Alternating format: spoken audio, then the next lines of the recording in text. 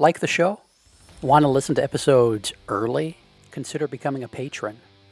Starting at the $3 a month level, patrons get access to a custom patron-only feed where we put out episodes of Upstairs Studio podcasts like the Childcare Bar and Grill, Miss Becky's Classroom, That Early Childhood Nerd, the Renegade Rules podcast, and others early. That feed is just for patrons. You could be one of them. Go to patreon.com/PlayvolutionHQ or click the link in the show description to learn more. Hey everyone, it's Heather. I know you're here to listen to the podcast, but did you know I also offer all kinds of online consulting services? Stuff like webinars, book studies, curriculum training and consultation, and even companion activities for podcast episodes to use for staff development. If you're interested, you can check out my website at www.thatearlychildhoodnerd.com, or you can email me at heather@thatearlychildhoodnerd.com. Thanks for listening. Grab your highlighters. Can't find them? They're probably right there in your pocket protector. It's time for That Early Childhood Nerd podcast. Let's get nerdy. Here's Heather.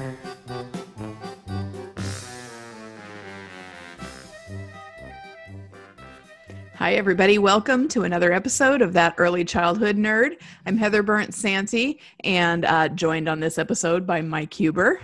Hello. So we're doing an experiment on this episode. Mike and I have been talking about doing some episodes where he sort of prompts me to go a little deeper on something about something to connect it to my actual practice and talk about that. Am I getting it right, Mike? Yeah. So it seems like you're going to take something from a previous episode and just ask me some things to go. Exactly. Yeah. Sort of going deeper. So I think I'm probably not the only one when I listen, like wondering, so how does that affect you? Like, what do you do in a class? If I was going to go watch you. Yeah. But I see, she's read a lot of Alfie Kohn. Or whatever. That's what I was thinking of. Mm-hmm. That's my idea. And right. Thinking of it, I do coaching is what I mostly do during the day with teachers. And so as much as I bring reading in to my coaching, like here, read this. Yeah. It's usually a short excerpt, or I even create bullet points for them so you don't have to read a smart book. Mm-hmm. But what's mostly important is, okay, you've read that, but now what are you going to do? Yeah. Classroom. Yeah. So I think this is going to be fun. But it is an experiment too. I have no idea where it's going to go either. Yeah. And I don't know beforehand what the topic's going to be. Yeah, we did discuss ahead of time if you wanted to know or not. I'm pretty sure you said you didn't want to know. Yeah. It'd be okay not knowing. Yeah. I was talking to Steve. We were having our coffee out on the porch this morning, and I was like, I'm a little bit nervous. And he's like, you're going to have opinions.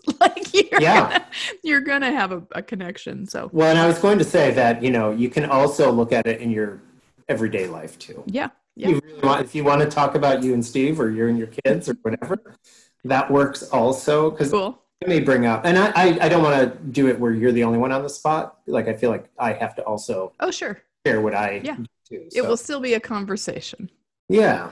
Okay. So I'm mostly thinking about the Alfie Kohn episode, and I just re-listened to it a little while ago at twice the speed, which I have to say, listening to you, Richard, and Lisa at double speed was like a little insane. I can imagine. And I mean, there were, Liz and Emma were there too, but you three just sped up. It's quite something. And it may get into some of Bev Boz's ideas too, because I really wanted to focus on the praise part of Kohn's work. I was trying to see if there were other things, but it felt like it kept coming back to praise in terms of the reflection on your own practice. So I could go two ways with this. Part of it I'm wondering, because I assume with your college students, you have to give them grades. Yes. And yet, and I think you even made a reference to Alfie Kohn when you were grading their work, or I can't remember, or no, you were going to give yourself a reward. Yeah. Finishing the grading. Yeah. So it was like a double, like, breaking the Alfie Kohn rules, but it's a do as I say, not as I do situation. Exactly. So maybe why don't we start there? So how do you rectify that in your mind? Yeah. Well, so honestly, just in terms, so I teach at a community college, and they're early childhood education students, and I'm just on my third semester of doing it. So I'm learning about grading and that kind of thing. But I think that if it were up to me, I wouldn't do grades, because it seems to me that if we're really all there to learn, then doing the work and having the conversations about the work is where that learning happens. And so for example, this week, they had to turn in a reflection based on a video that they watched. And so they turned it in midnight Sunday. That's when it's due. I'm grading it Monday and Tuesday, and I'm putting comments in the paper. And they're just conversational comments. I mean, some are sort of redirecting or challenging, but mostly they're just sort of trying to make it a dialogue as much as I can in this setting.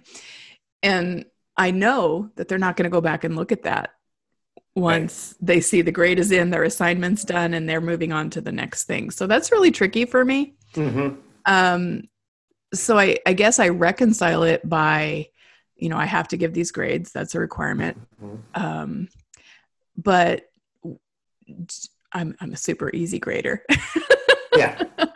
I think people like us tend to be, because we don't really value the grade, but we don't want to punish anyone, like literally make their life harder because. Right. Yeah. So I'm trying to find ways within the grading system to make it more of a dialogue and a discussion. Yeah.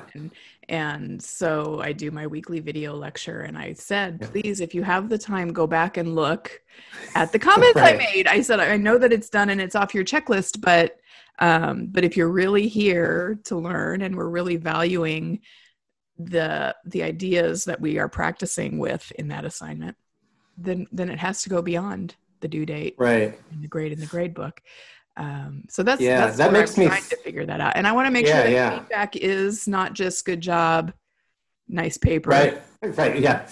A star. Right. Yeah. So it's just what Alfie has challenged me to do with children as well, is it's not about me feeling good because I said good job and them feeling good because they got a good job. It's me really telling them specifically what pieces I found interesting or made me wonder, or that I'd like them to think more about.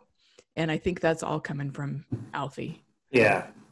Yeah, it does make me, I haven't taught at the higher ed level yet. And part of the reason I haven't tried that is that whole thing of grading and, having these assignments that are due, just kind of, I haven't figured out how to reconcile it. Mm-hmm. That, and I don't want to be busy at night. So yeah. There's a combination there, but something that happened to me, I remember my mind was first blown, pre Alfie Kohn reading, but just things that made me think that. Uh-huh. Brother is older than me and went to college. In his first year, he did an art history class, and they took a test, after the unit, whatever, and then the teacher handed back their tests with marked which ones were wrong and said, you can turn them in again tomorrow.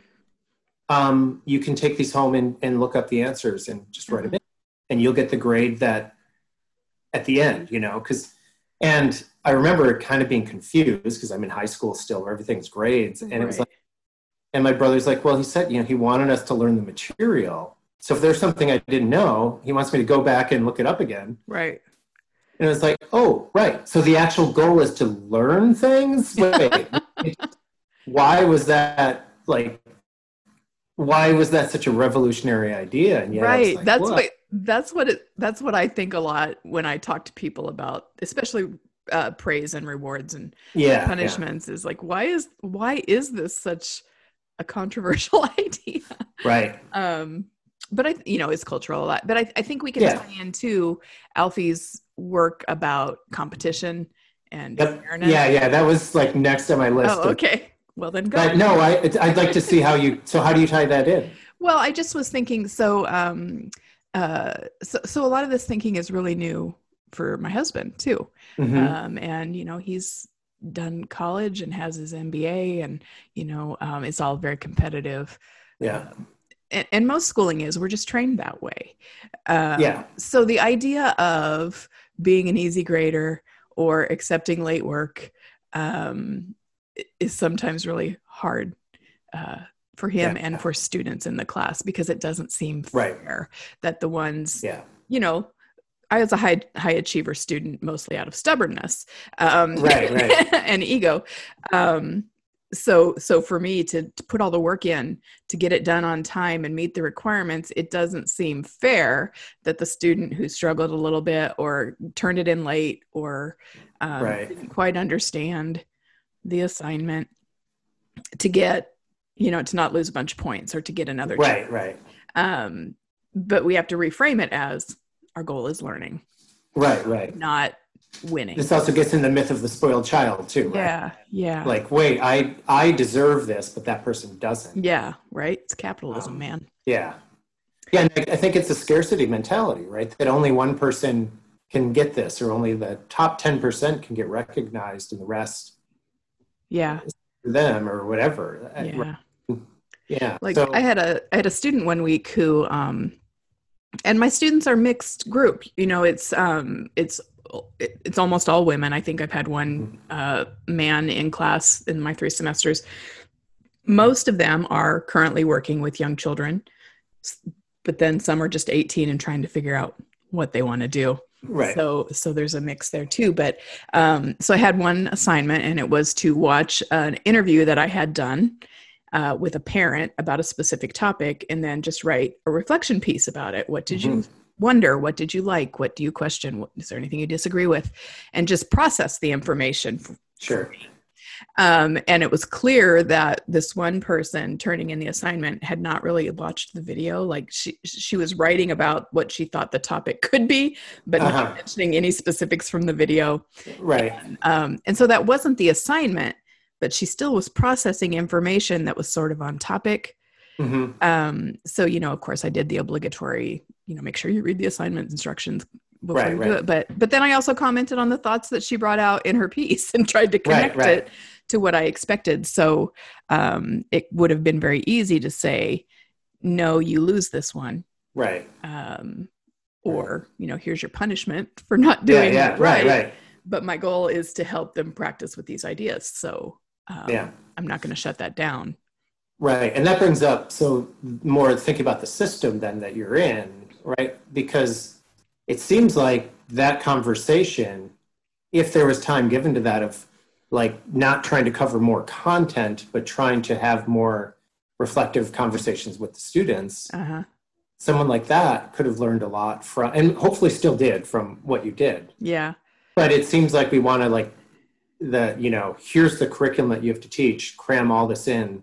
Right. And I mean, I just think so. If my teachers, when I'm coaching them, it's much less about, and there are times I'm like trying to teach them all these things. Like, we're going accreditation renewal right now. So it's like, there's all these things you're not doing right now that you have to do in the next 6 months, right? When they come, you got to be doing it. Yeah. And yet I can't cram all that in. I have to choose something that I feel like will apply to everything in some way, and really be able to talk to them and go through, so when you did that change, did you see how the kids, weren't asking you all the time what's next because they could look? Yeah. Yeah. And they became more independent or whatever.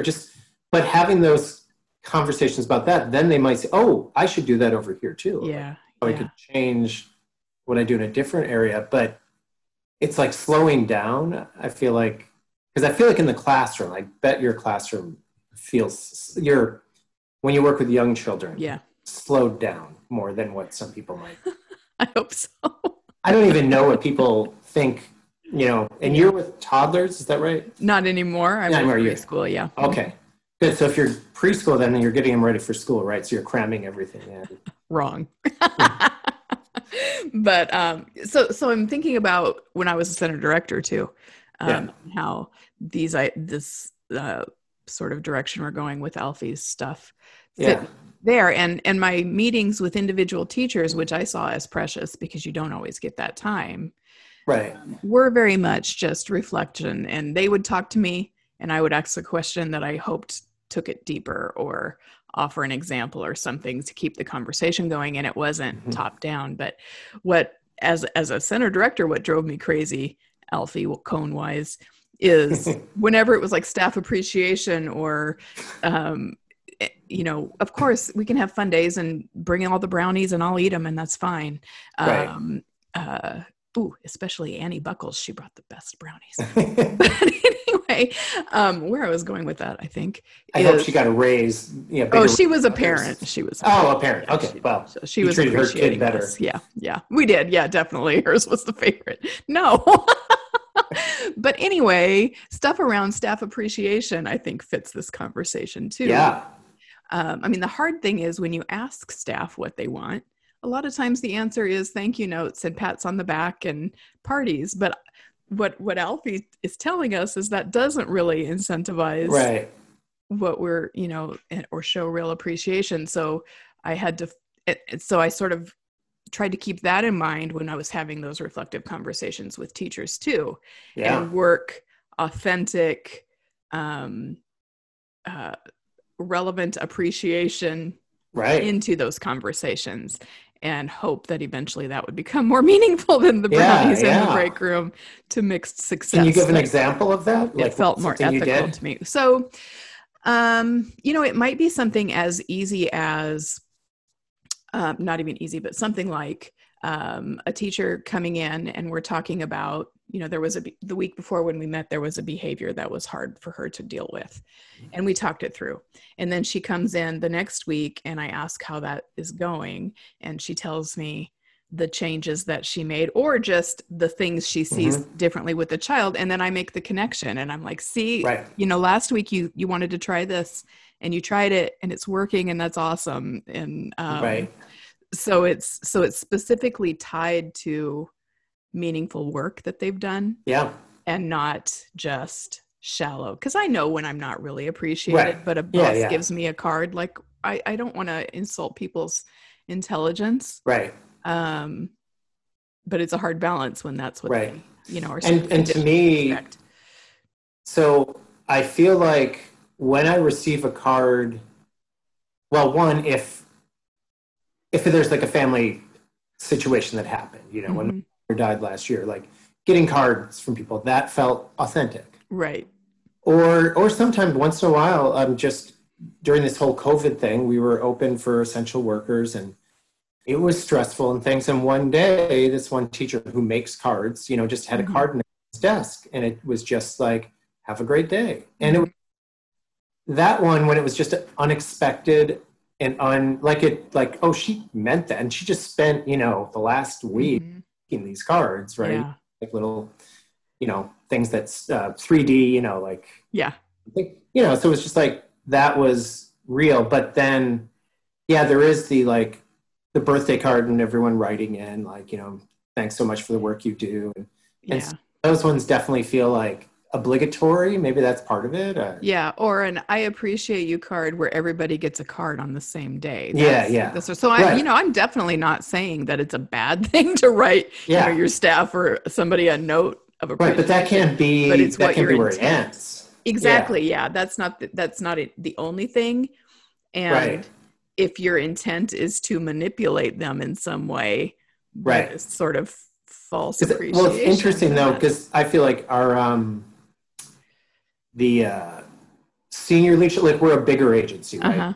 Therapies and all these things. So, but the leadership up high, because they just kind of look at numbers, they don't know teachers individually, and they certainly know the teachers do work and and good work and appreciate them genuinely. Yeah. But in terms of what they see, they think of it as retention, right? Right. How do you keep staff around? What are the things that are going to help? And so we do get a budget for that, right? And it was that idea of do we use it for, and so we do some things, and it is usually around having money. So when something happens to a person, they have, a miscarriage, a parent, things like that, we have money to do something for the person. Sure.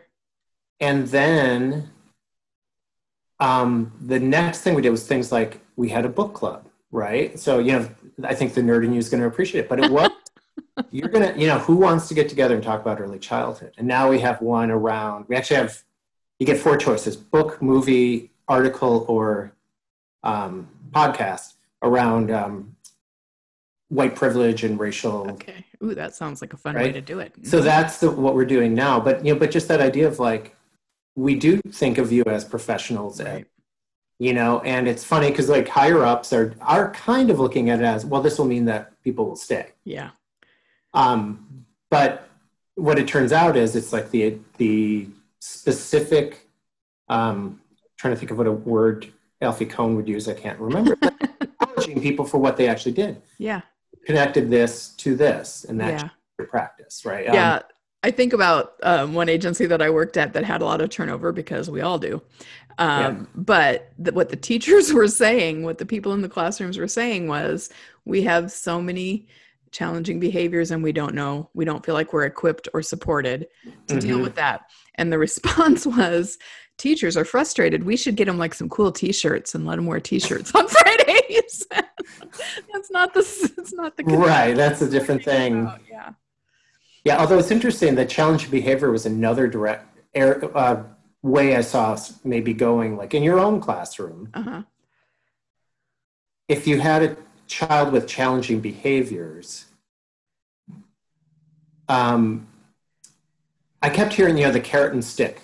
Yeah. In the podcast. And I was thinking about, as a coach, when people have a child that's like, has some behaviors that they can't figure out, it's like it's like the teacher's like, so what's the carrot? Right. Like, what's the one thing I do and then everything will be fine?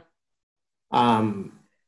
And I can understand the stress, the person's going through. Yeah. I worked 1 week in a classroom this summer. It was the first time in 3 years that I've been in the classroom that much. And there was a child that was like, she definitely was making it more difficult for me. And it was a school age room. So it's like, oh boy, that's hard. I've never worked with before, so I'm like, oh, what do I do with a 7-year-old? But I can understand wanting, like, what's the one thing I can do? Right. But honestly, what helped for that week, and I think for a little while after, was me just talking about, having conversations with her and appreciating, what is she trying to do? You want to make sure people, You want to make sure people know that, it upsets you when you hear someone call your brother, whatever it was, your brother or whatever it is. And that's okay. You can be mad. What I'll let you do is, hit them, steal their toys, Yeah.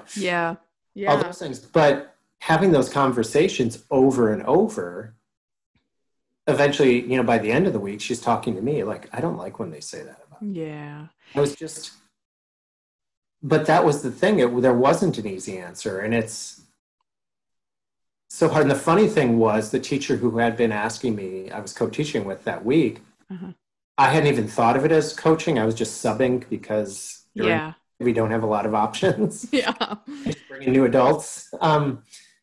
He was just like, oh, that, like, thanks for, like, I really kind of saw how to deal with this behavior. It's like, right. I think there's a difference between them coming into our office and asking, how do I do this? And we have the conversation, but then the fact that you're in there and they're seeing you try the things that you've been talking to them about maybe makes a big difference.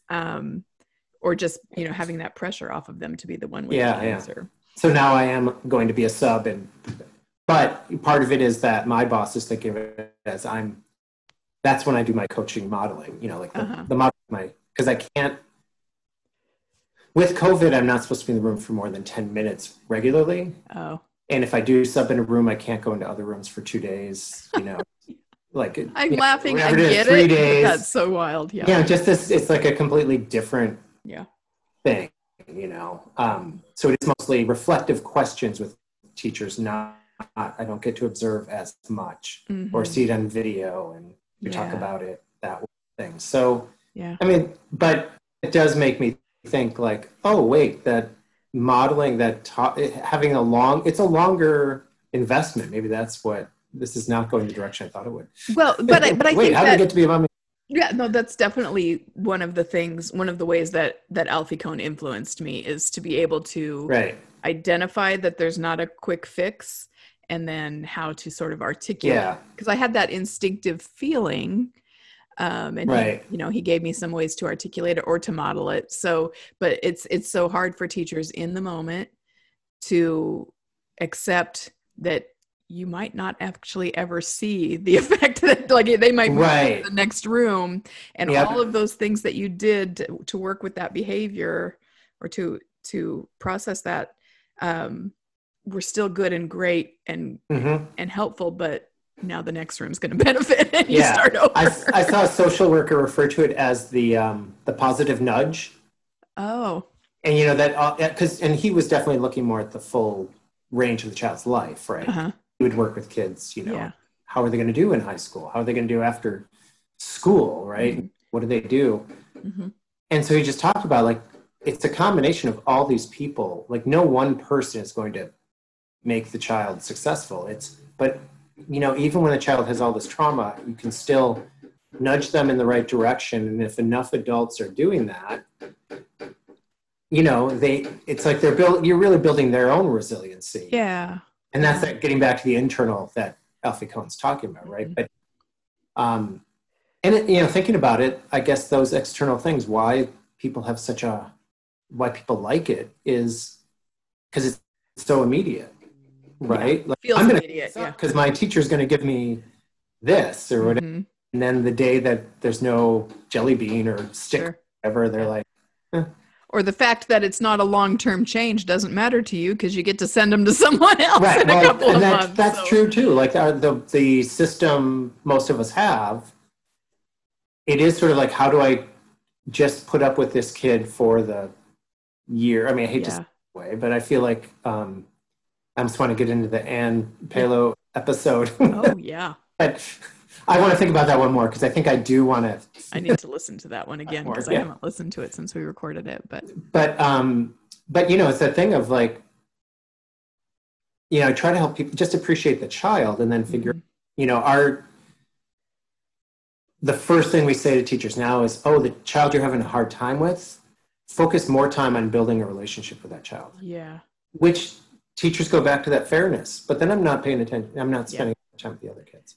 Yeah. And it's like, but they already have a relationship with you. Right, exactly. They, I had some, every semester I work with a new group of grad students. So we have orientation at the beginning, and then they're gone, and we start with a new group. But we had one guy last year when he's a 4-year-old, and he needed that little extra freedom. He was not going to sit in group time, and he was not going to participate in these other things. And he preferred to go outside with the younger group and come and have and so we worked with that. And so finally one of the students said, "Why does he get so much more freedom than the other kids get?" And I was like, "Because he's the one who needs it." Right? Like the other kids, if I said, "Why don't you come sit with us and read this book?" and they didn't, then maybe they would get that same freedom that they were seeing. Right. Yeah. But if they come and join me, then they don't, it's different. They had the freedom too. The freedom, what they chose to do is. Yeah. So sometimes they just need fairness sort of redefined and. Right. And thought of in a different way, but it's very ingrained in all of us. I think that idea of competition and fairness and. Definitely tricky. Yeah. Yeah, I know. You start sounding like Marx when it's like to each, what is it? I don't quote Marx. I'm sorry. You'll have to come up with each child's needs, Yes. You're given what you need rather than. I should know it because it's also a Seinfeld reference, but. Ah, yeah. Well, I know what quote you're talking about. I'm butchering it too, yeah. Yeah. But there is that idea that I don't see anything wrong with that. And I'm always amazed when people do. Yeah. And I don't know, maybe I was a theater kid. I don't know about you, but for me, like, there's the sports versus theater. Because, like, theater, it's never a competition. You know what I mean? You do the show and you hope you do it well. And the next day you're going to do it and try to do it well. Yeah. And two different shows can be great for completely opposite reasons, or there's no like score at the end. And and it is true that certain people get different roles, you know, that it's not fair in the sense that everyone's not out there. Like I never went up and sang, well, pretty much anything besides the chorus for musicals. I was more, no one wanted to hear me sing, right? Yeah. But, you know, it couldn't, you know, it wasn't supposed to be fair in that sense that we all did the same thing. That wouldn't make a good show. Right. Yeah. But it's different than sports where different people do different things, but it's based on how many points you score or how many points you prevent from getting scored against you or something. And there's an idea at the end who won. Yeah. Yeah. I use sports a lot in terms when we're talking about fairness or, you know, okay. Just not because I not the scores. I totally get what you're saying and I agree, but just the idea that to be fair, everybody on the team would have the same expectations, the same roles, and then none of the sport would happen. Because the idea is that everybody has different skills and responsibilities and levels and all of that together makes the sport. Right. And you know, the competition piece is in there and and it is interesting because I feel like that, I guess that's partly the thing I want to question out loud because I'm not competitive. Me neither. My sister is. And so, and she also works in early childhood, I should say. But I'm curious because like for her, that's a motivator is to like win, right? And, you know, and of course in our classes, there's always the kid who ran, you know, up ahead and I got here first. Exactly, yeah. Or trying to get in line first. And and it was just, what do you say when a kid does that? The kid who gets there first and has to make sure everyone knows. Well, I mean, if it doesn't bother anybody else, you did. Yeah. You did get there first. We had a lot of boys in our class last year and it seemed like they were, you know, they're all kind of the same age and they weren't competitive much else but to get to the other door. Like we moved from one classroom to another during part of the morning. And there was a huge race and it was more stressful for the adults than it was for the kids. You know what they all wanted to be first. They would argue about who was first, but they were not angry with each other. They weren't really competing. And it was the adults who wanted everything to be nice and quiet and slow and okay and fair. Right. Because I feel like they're probably socializing. Yeah, that's very much what it seemed like. Instead of punching each other's shoulders or something, it was... Yeah, right. Or I would just tell the grad students to just imagine it's a litter of puppies. Like, you know, they're rolling on each other and they're racing and they're yelling. And But for some reason, imagining them as a litter of puppies made it more palatable for them than seeing 4-year-old boys. Yeah, which is interesting to me. Because in some ways I do think it's understanding, right? Of like, oh, yeah, other young animals like do this behavior too. It's not a sign that something's wrong. But. Now, if it was bothering children or they really were hurting each other, then it would be different. Then we would find other ways to move from A to B. Or, you know, help one child develop the language and the confidence to assert themselves or giving everybody a chance to run one at a time or something, you know. We did put names on the floor in certain spots because there's more waiting and transitioning than I would like in my preschool, but it's just the way we're running. So having, you know, a spot that was their name helped, like, you know, they could run and race, but ultimately they're racing for their own name. So it's not all right at the front door. So there's now I miss them. Oh, my work is done then. Yeah. So what else? I feel like we could then start, because the other direction I wanted to go, maybe this is another conversation.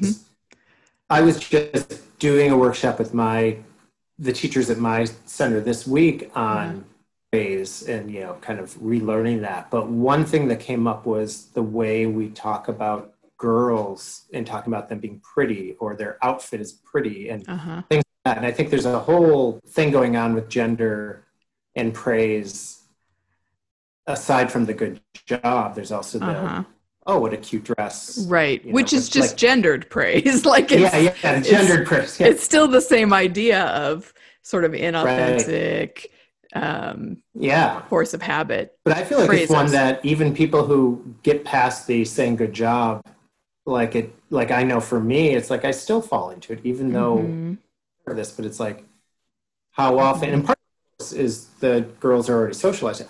Look at my new dress. Yeah. And they're ready to say it's pretty. Yeah. Yeah. I mean, how cute. Yeah, I definitely try to. I think it's the same as other kinds of praise. We want to make it relevant and authentic and not just meaningless phrases where the same kid, all the kids get the same phrase. So, you know, I might say, oh, I really like that dress. Yeah. But I try very hard not to say, oh, you look so pretty to all the girls. I know.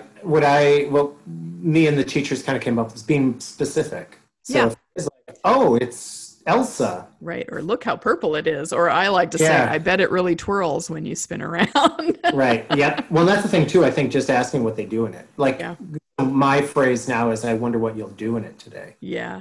Yeah. You know? We had one little boy who would come in on special days, and he liked to wear like bow ties and his church, his synagogue clothes. And he would put product on his hair, and sometimes he would wear cologne. And but he would just say, "I'm feeling very handsome today." And I was like, "Well, I'm glad." Right, and that's the thing. If that's so what you're going for, then yeah. And then he sidled up to somebody's grandma, and he was like, "You can smell me." And she was like, "Oh, that does sound good." Yeah. So if they're asking specifically, I will give it, but I want to make sure that it's not hollow and stereotypical and that kind of thing. But sometimes it's just, you just laugh. Yeah. And I think it is that part of, trying to want. And I also feel like if there's a girl who that's all she does is constantly she's cute or pretty, or her outfit's pretty, or, you know, then I really want to focus on, like, either tell me about it. Tell me about that outfit. Where did you get it? You know, something special. Yeah. Because sometimes they got it from grandma, or absolutely. Yeah. So just tell me what you like about that dress. Could be a really good response. Or I like to say, oh, do you think you'll be able to climb in that dress? And then it's a different conversation. But I remember one day we were going on a hike, and this girl came to show me her sparkly shoes, and my first thought was, oh man, didn't your parents remember it's a hiking day? Yeah, it's hiking day. Yeah. So anyways, that one I just bring up, and I wanted to at least mention, because I do feel like that's one that if I really videoed myself and watched it, I bet I'd find more lapses.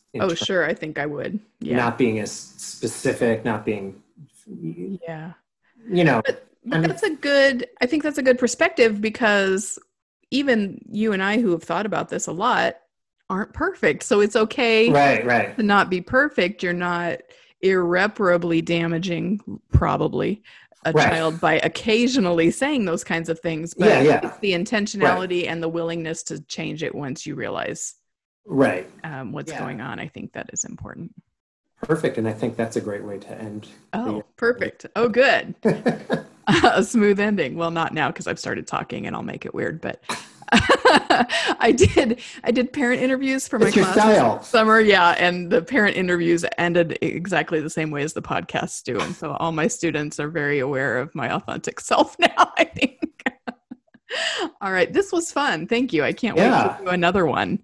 I had fun too. Yeah. And I think it is definitely fun for me to be stretched and asked and pushed back on a little bit sometimes. Right. So thanks for the idea and for the time and for the episode. Thank you. Thanks everybody for listening. Come back again next week for another episode. Bye. That's the show. Now go get your nerd on.